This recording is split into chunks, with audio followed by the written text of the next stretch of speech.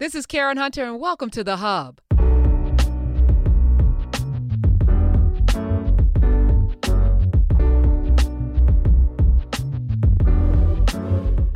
I just saw a trailer for a Black Lady sketch show on HBO, and it looks amazing, hilarious, starring everyone from Patti LaBelle to Lena Waithe to Angela Bassett, David Alan Grier, Marsai Martin from Blackish. It looks fantastic, and I'm looking forward to it. But when I saw the trailer, I immediately said, that's a power play. It is produced by Robin Thede, who had a talk show on BET. She was also a head writer for The Nightly Show with Larry Wilmore, and Issa Rae. And, you know, Issa Rae is at HBO with her show Insecure. And there were rumors that Insecure didn't come back last season because Issa Rae made a power move.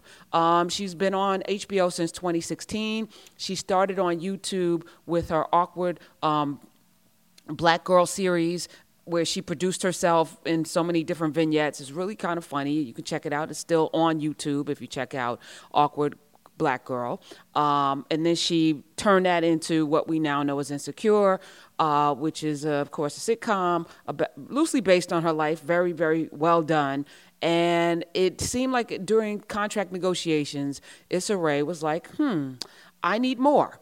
And because she was so successful, because that show did way better than even HBO imagined, she had leverage. And I love that, right? And I love that she not only had leverage, but she's moving like an ant. You know, I did a previous podcast about how we need to move like ants and how ants have many different layers and levels, but the reality is that they all come together for a singular purpose, which is the success of the colony. And Issa Rae apparently looks like she's hooking up all her friends, right? Which is what everyone else does, and giving people opportunities that they wouldn't normally have.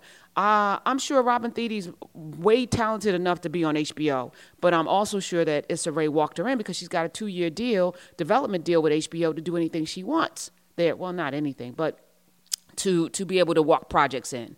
And apparently her numbers allow her to do that. So there are two things here, because I've been processing, people have been sending me email about things that they would like to see on Urban View and a whole host of other things. And I'm like, what's your job description? You know, like, what experience do you have in this area?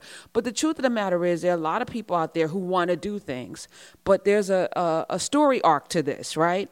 Issa Rae is not an overnight success. For several years, she did this Awkward Black Girl series on YouTube. Nobody picked it up. She did it on her own steam. She was, it's The Misadventures of Awkward Black Girl, which you can find on YouTube. This was her own production that she had to create her own environment, right? The success that she wanted to see, she created for herself.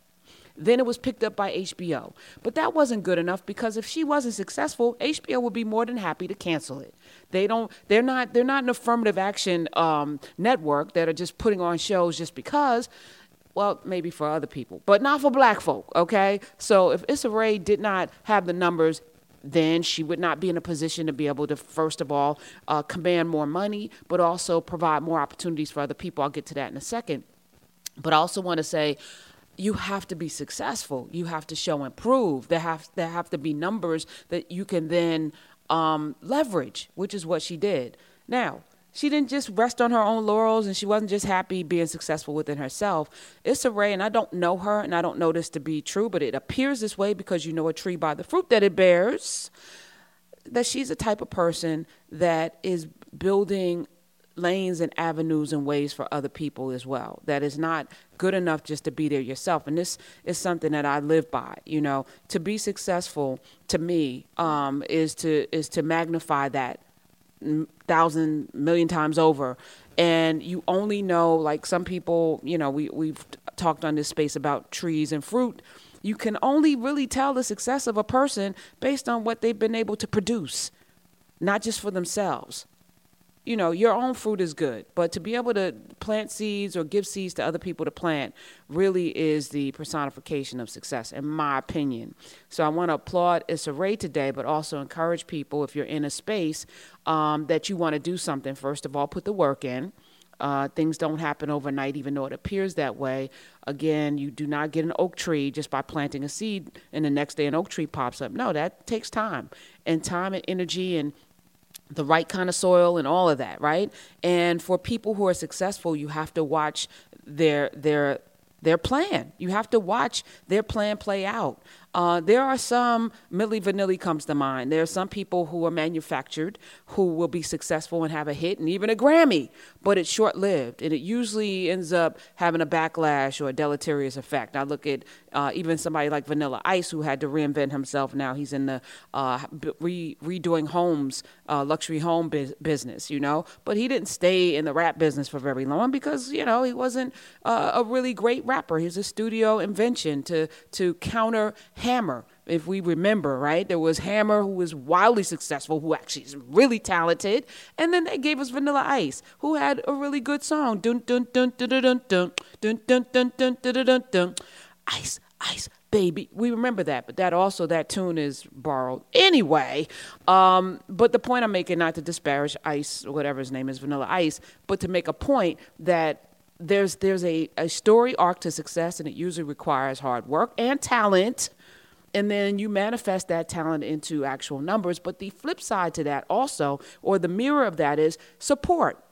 We've had previous podcasts where I've shared interviews that I've done an interview that I did with Tyler Perry, where we talk about, that story arc.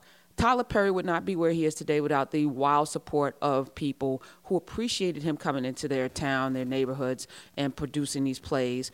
Love him or not, right? But he was there, and he was there consistently, and he fed the people, and they in turn said thank you, and they supported everything he did. So when he went into the movie field, Hollywood didn't expect what happened.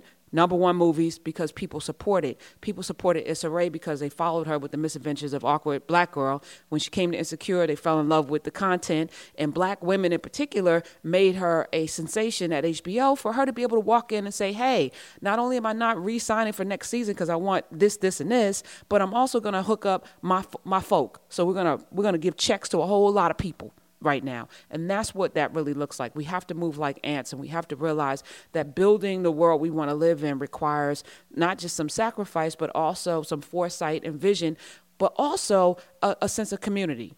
And so today, my message for today is that I want to encourage and foster this sense that, if you are successful unto yourself, that is not success. And just because you and your family are successful, that's not success. Your success is really seen in the fruit that you're able to, or the seed that you're able to share with other people, who are then able to plant that good seed in good soil and produce for themselves. If you can look out in their seed and you can point to different people that you help get to a place, that then you can check off, I'm successful. And with that message, I hope you have a great day. Thank you for joining me. I appreciate you supporting me. Follow me at Karen Hunter on the Twitters, at Karen Hunter, with the hashtag podcast. On a Sunday, I pick a question or two. You can ask me anything, and also go out and get you some coconuts at 100 Coconuts. I was just talking with the owner the other day, and they get their coconuts from, I want to say Vietnam, yes. And every 100 coconut ends up in their product, because not all coconuts are made the same. So they are very discriminating. So they only pick the best, most sweet, delicious coconuts. And that's 100 Coconuts, the number 100coconuts.com. At checkout, Karen100, and you get yourself 10% off your case. All right, till next time.